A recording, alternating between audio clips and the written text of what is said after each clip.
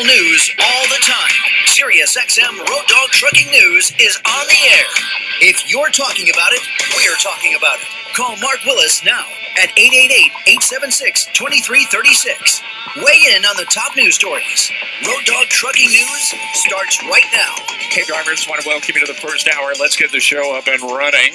This is Road Dog Trucking News. Thanks for being out there. Let me give you the phone number to call into the program and get this thing started. I am broadcasting live from the Mid-America Truck Show. We are in the Pan-Pacific booth. And, man, we are back again. You know, one of the things I first noticed when I first got here to Louisville around midnight last night was the snow on the ground. They had a big winter storm that moved in, and it was like, what? I left Dallas-Fort Worth. It was 75. And so I got off the plane, but just kind of shook my head and said, okay, I got to find a hotel room, and here I am.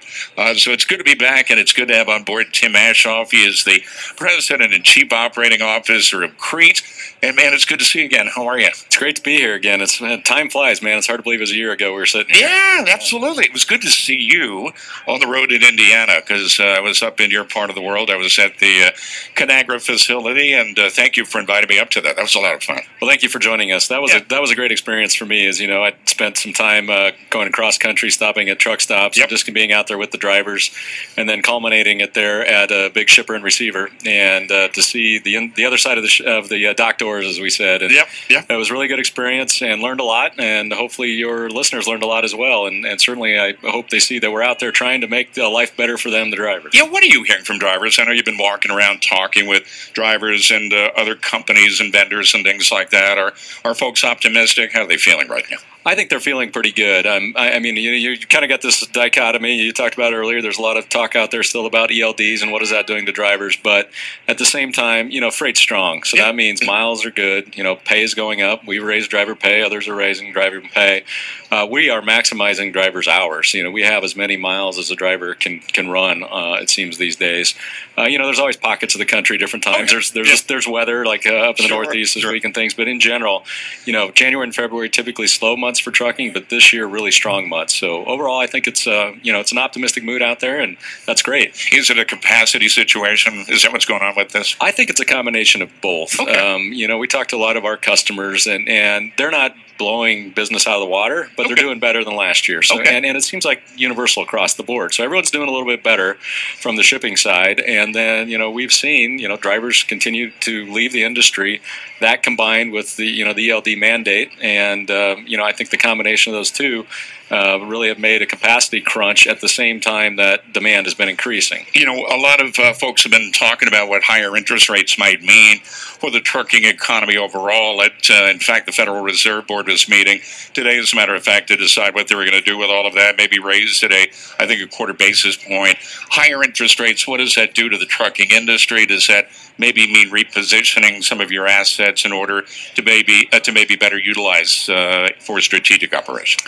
Well, I think if the Fed does as they are and are taking logical small steps, and that those steps being taken with the economy still growing at the same time, it's not going to have a huge impact as far as business from a freight perspective.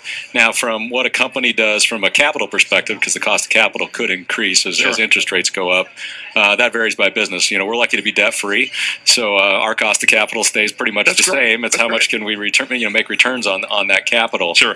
But I still think at the interest rates that they're still so very low, given historic, interest rates, that most companies are still going to be able to invest in equipment, invest in systems, invest in infrastructure for their own facilities. That I don't think it's going to have a big impact on trucking at this point. Now, if we get a couple years down the road and the interest rates continue to rise, then yes, it will. It's got to be a good feeling to be debt free, right? Oh, it's great. It's particularly coming off these last 6-7 years. That wasn't a fun time in trucking. So to be able to continue to invest, we just opened a brand new $14 million plus facility in Harrisburg, PA, and continue to buy brand new trucks, trailers, keep our fleet modern. To be able to do that in a time when the trucking industry wasn't so hot is just a really good feeling, and it's great for our drivers. Yeah, and explain, how is that great for the drivers? Well, because out there, if you don't have the capital that you can continue to invest in equipment, that means your equipment's going to be less reliable. Okay. So, you're out there on the road as a driver, less downtime. The other thing it means it's going to be less fuel efficient, because as every new model of truck we've gotten has been more fuel efficient. So if we can't gain that efficiency out of the truck, then we only have so much dollars we get from our shippers. So that means that's going to take out of driver pay, because we have to keep operating costs at a level. So if you have inefficient equipment, then you don't have the funds to increase driver pay. So when you're debt free and able to do that, buy the new equipment that's more efficient, you're able to do the pay increases that we continue to do during that time. All right, drivers, hey, jump in if you want to talk with Tim Ashoff. He is with Crete, and the phone number I've got right now, if you want to jump in, it's 888-876-2336 all across North America. Love to get you on board. I know drivers will look you up on the web. How can they find you by the website? Just go to www.cretecarrier.com, and we're there. That gives you access to all of our companies: Crete Carrier, Schaefer Trucking, and Hunt Transportation. All right, what are you guys doing as far as looking for drivers, the overall driver shortage out there?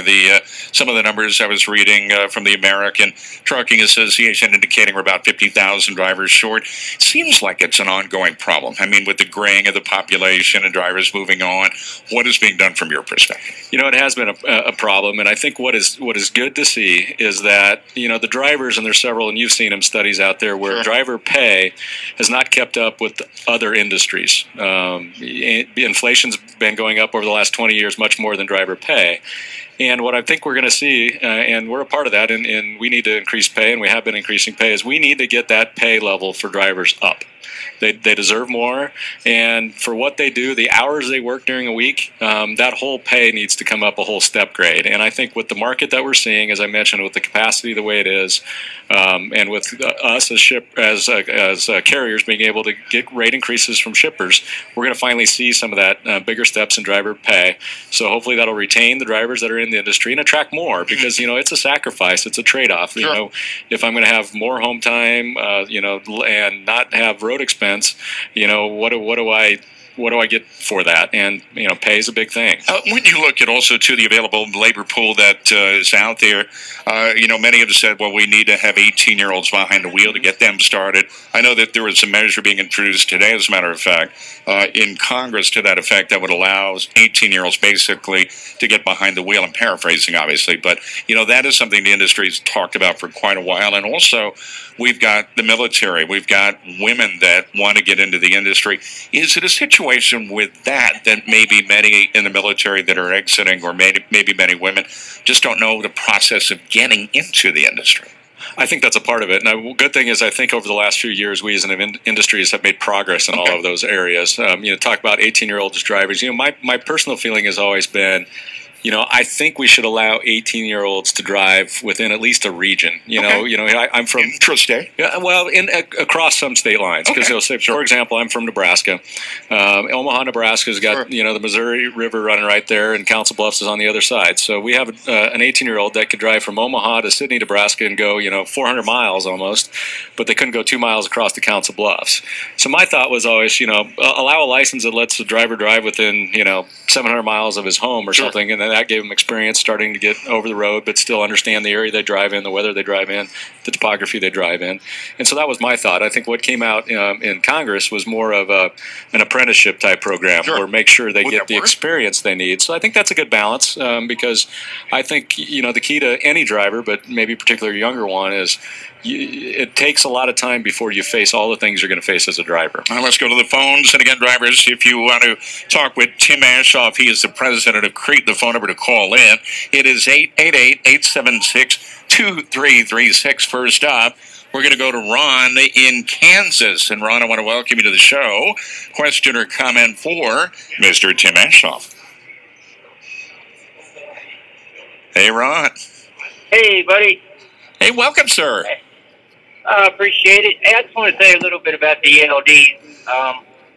I think they're a good thing. Okay. The only thing is, I think there's a few adjustments, and one adjustment that I quite don't understand.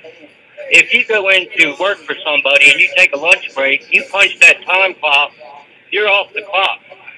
When you come back, excuse me, but when you come back from lunch, you punch the time clock again, and when you punch the time clock again, now you're back on the clock. But on the ELDs, when you go to lunch, that's coming off your 14-hour shift. It is. Yeah.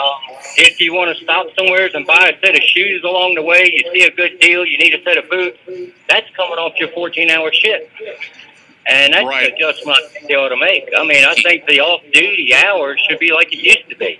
Yeah, that's all- something we brought up earlier during the roundtable. We were talking about the fact that maybe if we allowed drivers to have that flexibility, maybe to stop that clock for whatever reason, not increase the driving time, but maybe give them that flexibility to stop the clock like that, then maybe that would be of benefit. Ron, thank you for the phone call. And what do you think about that, Tim? I mean, the rigidness of the day itself, I mean, 14-hour duty day, 11-hour driving time. I mean, if you got to stop for shoes, or if you got to go to, I mean, if you don't want to go through Atlanta at 4 o'clock, how much of a benefit would that be if the drivers had that flexibility? So I think there's obviously going to be some benefit to that. I think actually having ELDs is going to lay the groundwork for that to actually happen. Okay, so definitely. Because I think the FMCSA, before we had, because this rule about the 14-hour rule has been in place since what, 04, 05, right, something like that. And so I don't think they were as willing to even look at that, because they didn't know without e-logs whether or not people were complying with the 14-hour rule in the first place. Sure. So to give flexibility to it, I think they were kind of throwing their hands up in the air a little bit. But with the e-logs, then I think they can be certain, what are drivers really working, and are we making them work too much? Or, can we give the flexibility where, you're talking about lunch and other things, but what if you're coming to Chicago at rush hour? Yeah. And you're better off stopping for a couple hours Sure. and doing that. So I know they're doing some studies on doing that split break with e-logs with limited number of fleets. And I think some of those results of those studies could show that in the end, we may be better off having some flexibility. Now, how they do it, whether it's a driver can do that 3 times a week for 2 hours or something Sure. like that, we'll have to work through that. But I think e-logs is going to be the avenue that the FMCSA will use to allow for flexibility. So the door could be open. The door could be open. And with this also be able to allow the drivers to maybe look at this from a safety standpoint. I mean, if they are having to maybe go through the city of Atlanta at 4 o'clock in the afternoon, if they can stop that clock and not go through Atlanta at 4 o'clock, maybe they can get a rest or a nap in. Does that improve driver safety? I think it does, because it's less stressful. I mean, I've driven through Atlanta at 4 o'clock in a four-wheeler. That's stressful It's for me. very- With 18-wheelers, it's got to be even more so. And then, that allows them to stay out of that stress while at the same time getting, some rest for themselves. And, then if they only run for a couple hours after that, we're still within a, 14, 16-hour period. I still think we meet the intent of the rule, which is not switching their circadian rhythm. Do you think we're also going to see more of a regional drop and hook type operation, more regional hub and spoke based on that? So I think we've seen that already, quite honestly. Okay. So Sure. we've had e-logs really since about 2010, and so with that, we had to say, how do we take this tool and make it the most effective use for our drivers, because we still need them to be productive. And so there's 2 ways we did that. We needed to go work with our customers and say, hey, how can we ensure we use every minute of that driver's time? Mm-hmm. And let's be more productive. Let's do more drop and hook. Let's look at the length of haul of the load and what's the optimal length of haul. And then let's take the information we're getting from the e-logs and match up those drivers that have the perfect hours for those loads. So optimizing their time by putting them on the right loads because we know what hours they have. With the big data we're talking about and the technology that is out there, many are saying that, man, if we got autonomous vehicles out on the road today, that this is really going to be a benefit to the industry. I mean, the talk about the autonomous vehicles, is it real? Or is it just something that makes for a lot of good conversation? I think it's real. It's the timing of when it's real is maybe a little bit farther out than I think we think. And I think there's also going to be some applications where it may be real a lot sooner. Maybe some confined port areas or other things. But as far as for over-the-road applications, which is the core of our business, I see it being a long way out. Plus, I also see there's going to be a valuable need for a driver in a truck. I have drivers often ask me, am I going to be put out of business? Yeah, and I said, no. That's a logical question. It is. I said, well, first of all, I don't think it would be for a long, long time. Okay. And second, when's the last time you've flown? They've had autopilots on airplanes for many, many years, and there's still 2 pilots sitting there. Now, do they do all what they did 20 years ago as far as flying the plane? No. They're doing more monitoring and those types of things. They're still doing key parts like takeoff and landing. Right. And to me, that's like, delivering, when you go to your delivery site pickups, I think drivers are still going to be needed. So I still think there's, the drivers' jobs are going to be secure for a long, long time. One of the stories that's been in the headlines recently was the story involving Uber and one of their passenger cars. There was some technology malfunction, and it ran over somebody. There was somebody behind the wheel, and some of the video came out. You could see that she was looking down, the driver looking down, not looking ahead. But Uber decided that they're going to stop all of the production or the studying for the time being and then resume it at a later point. How much skepticism do you think the public has just looking at autonomous technology overall? I think it's mixed because the public likes technology. We all like technology. Hey, we love our smartphones. We love all that. We love to see the advances. So we see where it can be beneficial, but safety, especially with respect to trucking, is on the opposite side of that coin. The public generally looks, as unfortunately, and I think for wrong reasons, often looks at the trucking industry as, kind of having a black eye with respect to safety. But we don't. We've had great improvement in safety in the last 20 years. But I really think they're thinking, boy, that's an 18-wheeler with 80,000 pounds out there being driven by technology. Am I comfortable with that? And the first time a truck has a situation like Uber did, I think you're going to get public outcry saying, no, we got to stop this until we know it's absolutely certain it's good. Let's go to K-Bar, who's going to be first up this time. Let's go to K-Bar in the state of Alabama. K-Bar, welcome to the show. Question or comment, sir, for Mr. Tim Ashaw? Afternoon, gentlemen. Hey, sir. How are you? I'm good.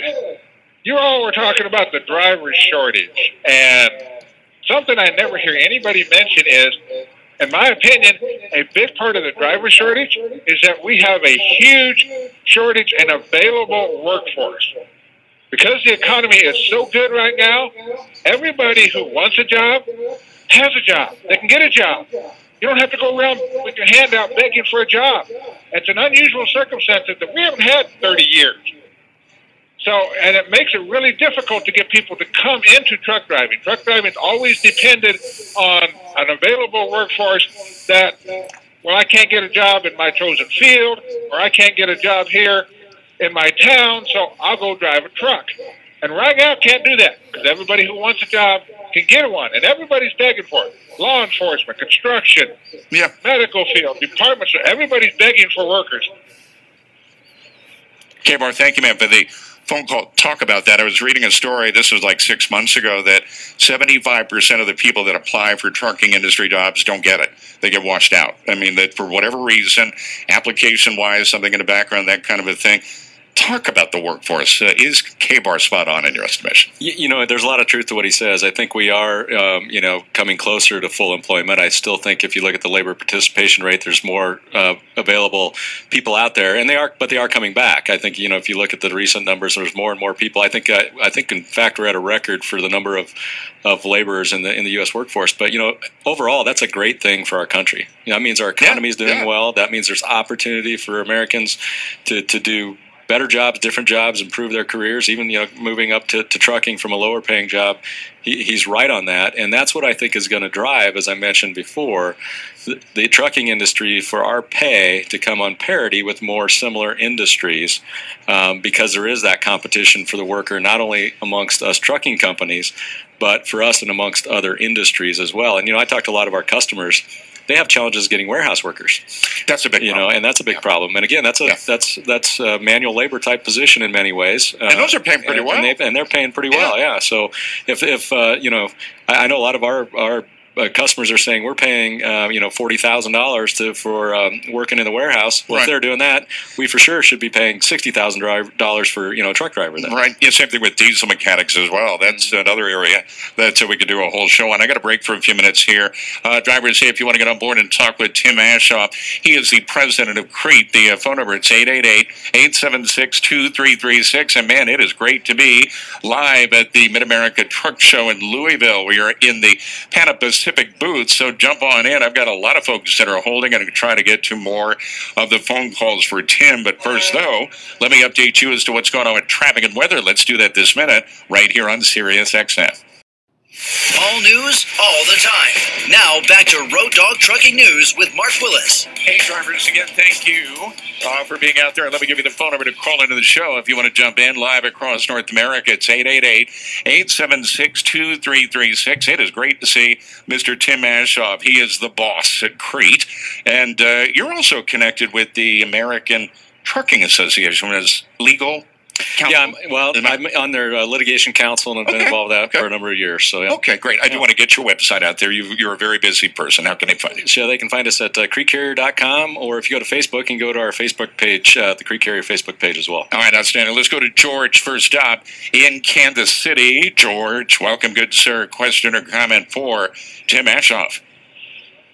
Hi, Mark. Well, I was going to say when you had the whole gang on there before, I was laughing because I got to meet you last year at the show, and yes, sir. I remember you. I really remembered that. I thought we had a great conversation there for a while, and I had to laugh because nobody on the radio looks like what you would imagine.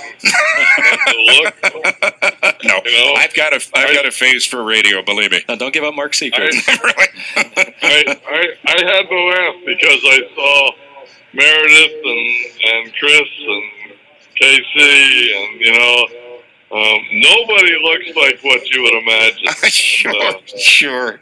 But I've got a voice for newspaper and a face for radio, so it's a good fit. Yep. And for a month, in 1983, I worked for Crete on a very limited basis. We had a baby that decided to be a month late, and my brother-in-law was running for one of your guys, and this guy was one of your original drivers when Crete opened the door, and I was hauling up to Sioux City and just down to Crete, and short hauls like that. The guy I can't think of the guy's name. He had a cab over Kenworth, and it all ended one day when they sent me up to Norfolk Rendering, and I had no idea what a rendering plant was, and that was the end of that. Okay. If you know what I'm saying. But you talk about raising pay, and our pay is really short of where it needs to be to bring the people in this industry that need to come in here that are educated, and I hear they want to talk to college graduates now about getting into the business and do like that. The pay is still really, really short, but the only way the pay is going to go up is the rates have to go up, and it's market conditions. I've seen about a 40% increase since December 18th, which is really good. But and you guys are only the small part of the industry, really. But what's going to happen to get the rates up without everybody complaining that they're getting overcharged for hauling this stuff? Oh, absolutely. George, thank you, man, for the phone call. I appreciate it. That is kind of like juggling chainsaws, right? It is. It's two things. The rates, do need to go up, and fortunately, like George, we've been able to increase rates. For us, we need to be able to increase rates on a long-term sustainable basis, and then that's what makes us successful. That's what makes our drivers successful. We can't have these peaks and valleys, and so we have a lot of good quality customers that we're working with to do that, and they understand what's been going on in the market for capacity. But the other thing that then can actually help earnings, and then actually, customers are being more open to, is making our drivers more productive. Mm-hmm. So you're really getting more pay if you're getting more miles. So, certainly taking time out of loads. Pickups and deliveries should not take more than an hour. Mm. Those types of things. Doing drop and hook. Scheduling, the loads that are, if they're a 650-mile load, don't schedule it for 3 days. That should be a day and a half. And those are the things that we've really worked hard on over the last 4 or 5 years, as I mentioned, since we've been on e-logs, to work that into our system. Mm-hmm. So it's not only the rate of pay, it's using those as 660 minutes of drive time each day to the maximum. And so if we can do a combination of both, we can get more pay for drivers while shippers not having to pay as much because we're getting more miles during the same amount of time. It's a win-win. Yeah, it's a win-win situation. George, thank you, man, for the phone call, and I've got to get ready to wrap it up with Tim. And man, it's really good to see you again. And we got to do this again, as a matter of fact. And it's great to be on. This always goes so fast. It does. It really does fly by. Let's get your websites, phone numbers out there again. Sure. Yeah, look us up at creekcarrier.com or give us a call at 800-998. 2221. Got a whole team there of Crete, Schaefer, and Hunt folks would be happy to talk to you and tell you about what it's like to be a Crete family member. Outstanding. Thank you, man. Good to see you. Drivers, and again, that is Tim Ashoff, and I'll post a link up on my social media site as well, where you can find him. I've got to get ready to go to news. Let's do that at the bottom of the hour. Let's do that this minute, as a matter of fact, right here on Sirius XM.